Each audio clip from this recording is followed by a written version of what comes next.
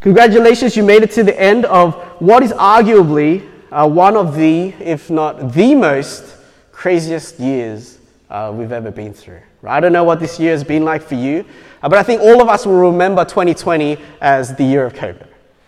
Right? My family, we gave birth to a daughter, I said. We planted a church, but still, I think when I look back to 2020, COVID will be right there, front and center. And COVID-19 has touched every single part of our lives.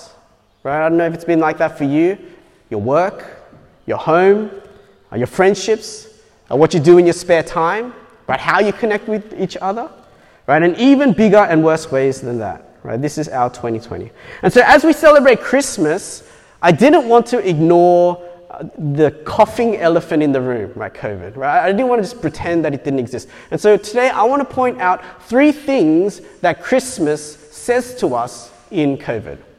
Right, 3 hopefully encouraging and hope-bringing things that when we look at the story of Christmas, that we might take away right now in the midst of COVID.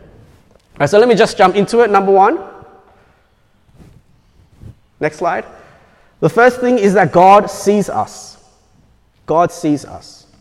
Right, I know this is something that we say Santa does. Right, he sees you when you're sleeping. He knows when you're awake. But I don't know about you, the more I think about that story of Christmas, Santa, I don't know if it's because like I'm a dad now, it creeps me out, right? This idea of Santa. All right, let me explain. There's this old man who only wears red velvet and he's got an unshaven beard and he sees you when you're sleeping. Right? He knows when you're awake.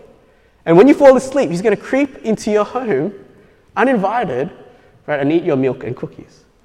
Right, the real story of Christmas is not that Santa sees us, it's that God sees us, right? And if anyone should be able to see me 24/7, it should be maybe my wife, my kids, and then God.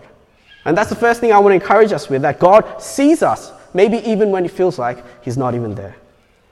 Luke chapter 2, verse 8, it introduces us to some shepherds, and they're out in the field keeping watch over their flock by night. And in a moment, God's going to send a messenger to speak to them about the birth of Jesus. But I just want to point out something here about the context, right? Where we find the shepherds. God's people here in Luke chapter 2 are probably at the lowest point in their whole history, right? The lowest point, maybe like COVID has been for us, right? Really at the bottom of the barrel. Imagine with me what it must have felt like to be these shepherds. They're out in the field at night. I think 3 things would stick out to me. Number 1, the darkness, right? They're out in the country somewhere, right? There's no lights. Darkness. Silence, right? It would have just been eerily quiet. And number 3, absence, right? Darkness, silence, absence, right? The absence of anyone else out there. And those physical realities are actually a perfect picture of their spiritual reality. Right? This is why they're at the lowest point, because they're actually spiritually going through darkness, right? Silence, and absence. Right? Even if you don't go to church, you probably know that the Bible is split up into 2 parts. Right? We've got the Old Testament and you've got the New Testament. And you know, it's kind of deceiving. Here's the Bible. This is the Old Testament right at the front. And it feels like when you get to the end of the Old, you just go straight into the New. It's like it just flows into the New Testament. But in reality, time-wise, there is a gap. Right? This page is a gap. It's a 400-year gap. And the reason why there's nothing here is because nothing happens. For 400 years, God is silent. Right? He doesn't speak. He doesn't act. Right? He doesn't send anyone. There's no prophets. Right? They're in darkness, silence, and the seeming absence of God. And all of that is because basically in the Old Testament, God's people keep messing up. Right? But that's where the shepherds are. That's where God's people are. Right at the bottom. And maybe they ask questions like you might have asked through 2020 and COVID. Right? Where's God? Is He even here? But again, Christmas tells us in COVID that even in darkness, even in silence, even when it seems like God isn't there, He is. And He sees us. Right? He's right next to you. In a moment, we're going to see that it's true. Sorry, next slide, please. In verse 9, God's absence is now broken by presence. right? An angel of the Lord is going to appear out of nowhere. The darkness is broken by God's glory. The verse says that they shone around them. The glory of the Lord was shining around them. And the silence is broken in verse 13 by a multitude of angels. It's like an army of angels pop out and they start singing to God. And so what felt like darkness is replaced with light. What felt like absence is now the presence of God, and what was silence is now filled with a thunderous praise for God. And it felt like God wasn't there. It felt like they were alone, when in reality, he was there all along. He was just waiting for the right time to show up. And it's true for them, it's true for us, right? Even though your 2020 might have felt dark, it might have felt like God wasn't there, he is. He's always with us, waiting and watching. And even though you can't see God, it doesn't mean he can't see you. And even though it feels like he's far, the reality is that he's very near. As the shepherds kept watch over their flock, God was always watching over his. You know, I know some of us here, we don't believe in God or Jesus. And so when I talk about the Bible, I might as well be talking from Harry Potter. And when I talk about Jesus, I might as well be talking about Santa. But what if you're wrong? Or what if, like the shepherds, you're absolutely wrong? You're so sure God's not here. You're so sure he doesn't exist. But what if he is? What if he's been with you every day through this horrible year? Isn't that worth investigating? What if I told you, in that closet room over there, before anyone came, I hid $1 million. I'm so sure of it. $1 million, right in that closet over there. Right, what would you do? Right, you'd say, as if, no way, I don't believe you. And then when we all go to lunch, you'll probably sneak in there and have a look. Right, because the claim is so big, you have to at least give it a look. Because you'd lose too much if it turned out to be true and you didn't do anything about it. If there's any chance that God is actually real, if there's any chance that he's with you right now, if there's any chance that he is next to you, then the wise thing, the responsible thing would be to at least give it a go. To investigate God, because the cost would be too much if it turned out to be true. Right, so the first thing I want to encourage us is that God sees us. Right, he's right there with us. He sees your pain, he sees your COVID, he sees your struggle, he's there. Right, the second thing, next slide please, is that God helps us. I've got 3 points today. God helps us. In verse 9, the angels burst out, they break the silence, they break the darkness, they break the absence. Right, God sees us. And then in verse 10, they make huge claims about good news, of great joy for all the people. This is a tremendous claim. They're saying that whatever they're going to announce in a moment is so important that it's great joy, right? Intense joy for everyone. Right? If you would hear this and believe it, no matter who you are, this will bring you intense joy. What is the incredible news? Verse 11. For unto you is born this day in the city of David a Savior, who is Christ the Lord. The news that should well up joy in each one of us is that God sent a Savior. There is a Savior who was born into the world.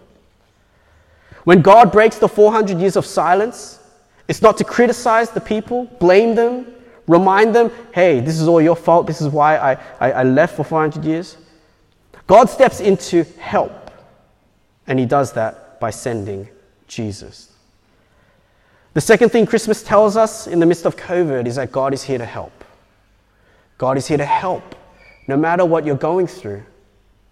He's not just there next to you, but he's there to help.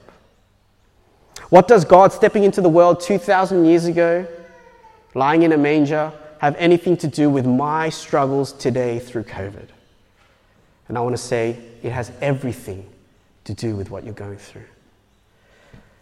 You see, all the bad we see in this world, no matter what it is, can be traced down to a root problem. Right? Every bad we see is a symptom of the root problem we call sin. Ever since Adam and Eve in the garden disobeyed God, sin has spread to every corner of the universe and every crevice of our hearts. Right? It's everywhere, the Bible says. And so what we see on a daily basis are the symptoms of this root problem of sin. Whether it's pain, loss, right, marriage troubles, relational conflict, right, poverty, hunger, selfishness, they're all symptoms of a root problem called sin. You can trace it all down. They're all related in that way. But the good news of great joy for all people is that Jesus came to save us from that root problem of sin. He came to fix that root problem that we all have. That is why he can help us today, because he's going to go right to the core of it and make it right. 2,000 years ago, Jesus found a solution to that root problem. He lived, he died, and he rose from the dead. And if we will turn to him and ask him to help us, he will, starting there, and then it will flow on to the symptoms. Now, this is really important. I know we came here just to sing some songs and be happy, and I've kind of thrown in like a heavy topic, but this really matters, right? There's a one chance I get to talk to you, maybe. Well, hopefully not, because you might come back. If this is true, by what I just said, that there is a root problem called sin, it means that not only can God help us, it means God needs to help us. Because unless we fix the root problem, all we're doing is trying to tweak what's on the symptoms, right, on the outside, but it won't really get to the heart of what we need to fix. Right, let me give you a story to explain. In 2003, a group of church people, a bunch of us actually here today, we went to Thailand to schools and orphanages to help and teach and to tell them about Christmas. And in one of the mornings, we were doing exercise, and one of the brothers, he fell, and he hurt his thumb really badly. We all went around him, are you okay? Does it hurt? And we had some medical students there, and the question that everyone was asking was, can you move it? Can you move your thumb? So the brother's like, and he moved his thumb. And so we said, okay, that's fine. Because if you can move it, it's not broken, right? It's fine. And so what we did is we got him some cream. We got him some Tiger Balm. If you know Tiger Balm, it's this Asian cream that has the power to heal anything. And so we got him Tiger Balm, and every day, like throughout the day, he's putting Tiger Balm on his thumb.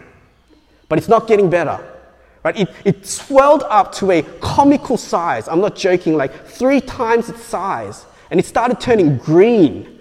And so we'd laugh and we'd say, you're the Hulk. And he'd be like, Arr. And we're like, ha, but it's okay, it's not broken. Keep putting cream on it. Now, you know what's going to happen? We were in Thailand for about 3 weeks. Tiger Balm, Tiger Balm, Tiger Balm. We come back home, he goes to the doctor, gets a scan, and what do you know? It's broken. Why didn't the Tiger Balm work? Because he's just putting cream on the symptom when he needs to really go down to the core problem and fix it.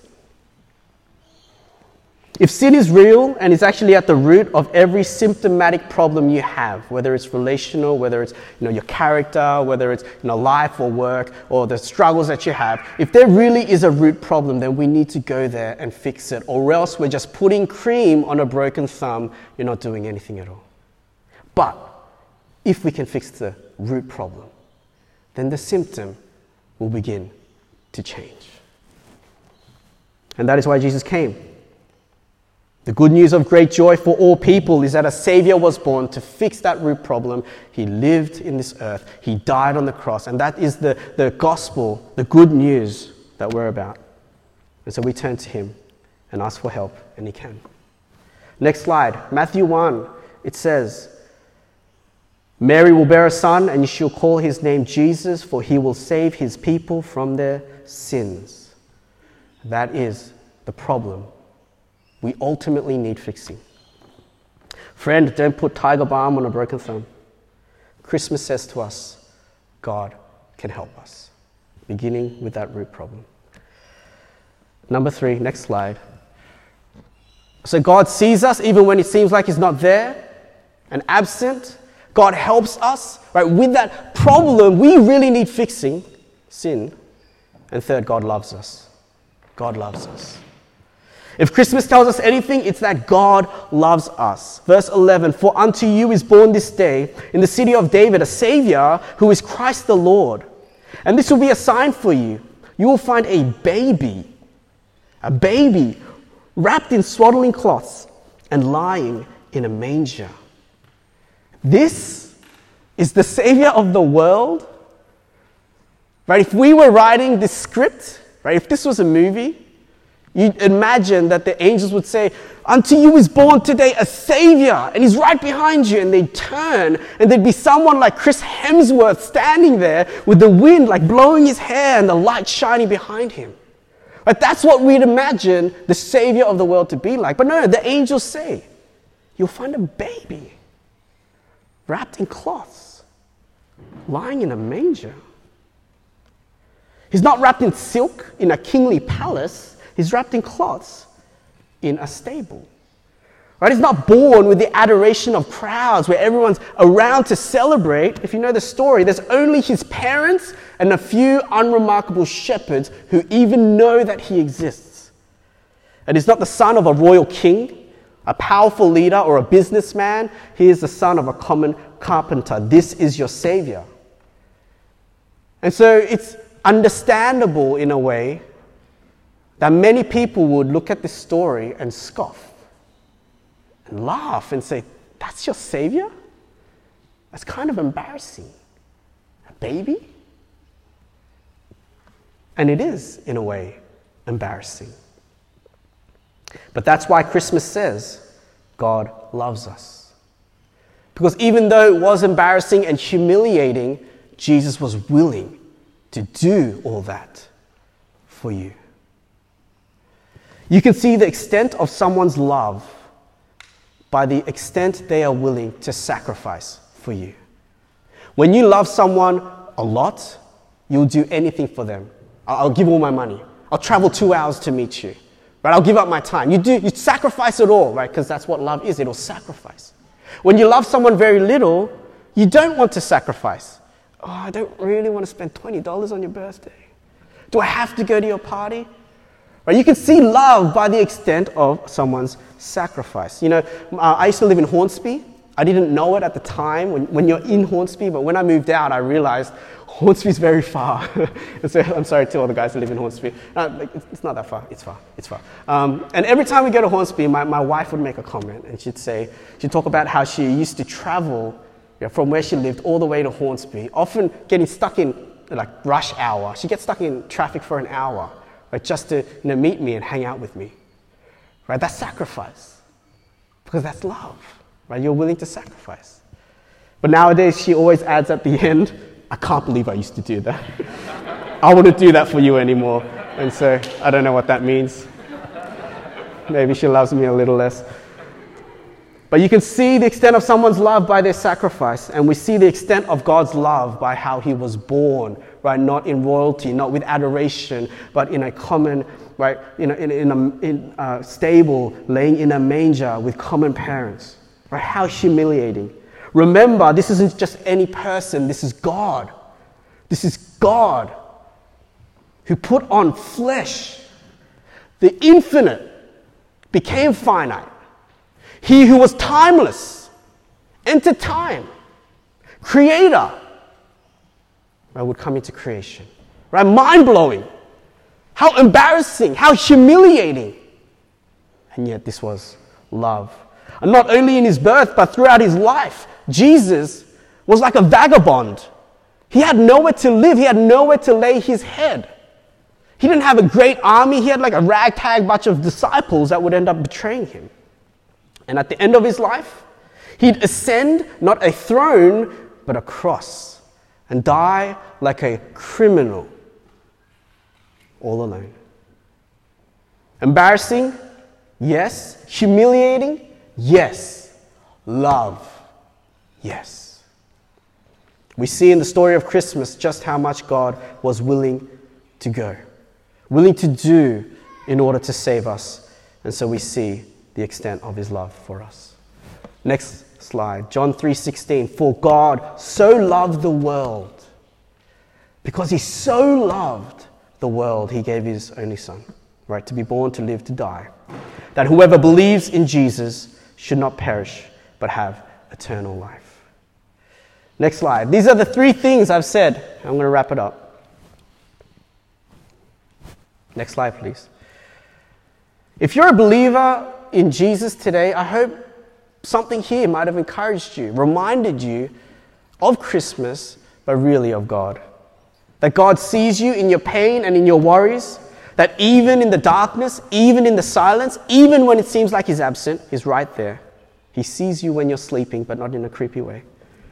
That God helps you. As we wrestled through COVID and we thought we got there, and then a few days ago another cluster grows, and it's going to keep kind of happening like that. No matter what we're going through, God has a solution because He's fixed it from the root problem, and He'll help us with the symptoms. And number 3, that God loves you enough to empty Himself by taking the form of a servant, being born in the likeness of men, by becoming obedient to the point of death, even death on a cross. And if you're a non-believer here today, you just came because your friend forced you to, you thought you were just going to see some kids dance, and now I just threw some heavy topics at you, and you're like, oh. If God is really real, if He's the $1 million in that closet over there, I think He's worth investigating, because you'd lose too much if He turned out to be true. That if God really can help you, then you really need Him, because none of us are able to get to the root problem of sin and solve it for ourselves. And if God really does love you, wouldn't it be worth to understand and experience that love? The love of God, perfect, endless, infinite, unfailing love. Investigate that, right? It will change your life. Would you close your eyes with me? And we're going to pray for 30 seconds. I just want you, and maybe you've never prayed, you don't do this. I just want you to speak to God, and if there's anything that maybe stood out to you, that challenged you, that made you question something, maybe you feel a pulling in your heart toward God. That's not you. That's not the music. I believe that is the Spirit of God. But whatever is on your heart, I want us to come before God and spend 30 seconds just talking to Him. Maybe taking a step forward, maybe asking for help, maybe making a commitment this 2021 to try to know Him better.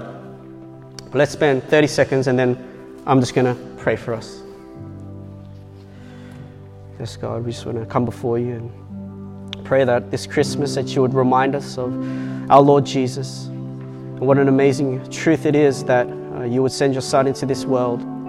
Father, would You be with us in the midst of what has been a crazy year? It's challenged us, it's flipped some of our lives upside down, it's been difficult. But God, You remind us with Your loving and encouraging words that You are there with us. You see us even when we're sleeping. You see our pain. You see our struggle. You see our burdens. You see the worries of our hearts, and You genuinely care for them. God, that You are here to help us in the midst of our struggles.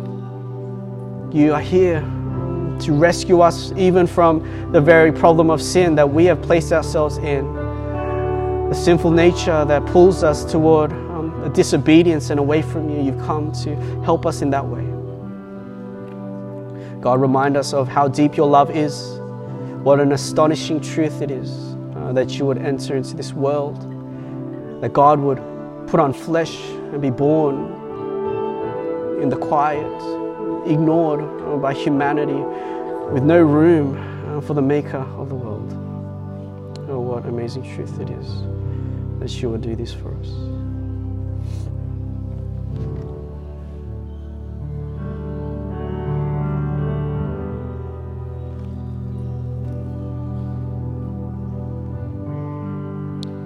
Let me pray. God, we thank You so much for Jesus. We don't know why You would even have a second thought about us human beings. We make a mess of our lives. We spend 90% of it ignoring you. We purposefully make decisions that hurt you and displease you. And yet you sent your Son, God the Son, into this world that you might step into our very lives and let us know that you are there, that you see our pain and our struggles, that you're right next to us, that you'll step in order to help us, especially with the problem of sin, the problem that we cannot by our strength resolve. We thank you in Jesus that we're reminded this Christmas of just how much you love us, how humiliating it must have been that you, God, would come into this broken world as a baby and live a life rejected, betrayed, hated, falsely accused, and die on the cross in our place. Holy Spirit, move in this place, that no matter who we are, that you would draw us to you, that we might be a step closer to you, and that as we celebrate Christmas and enjoy the gifts and enjoy relationships, remind us of the greatest gift, which is Jesus Christ, and the greatest relationship, which is the relationship with you. I thank you for everyone who is here, those who have come to just celebrate the launch of Kingsway, those who have never been to church and made that courageous step to be in one. God, I trust that you have a purpose for each of us. Speak to us, be with us today and in these coming weeks. In Jesus' name we pray. Amen.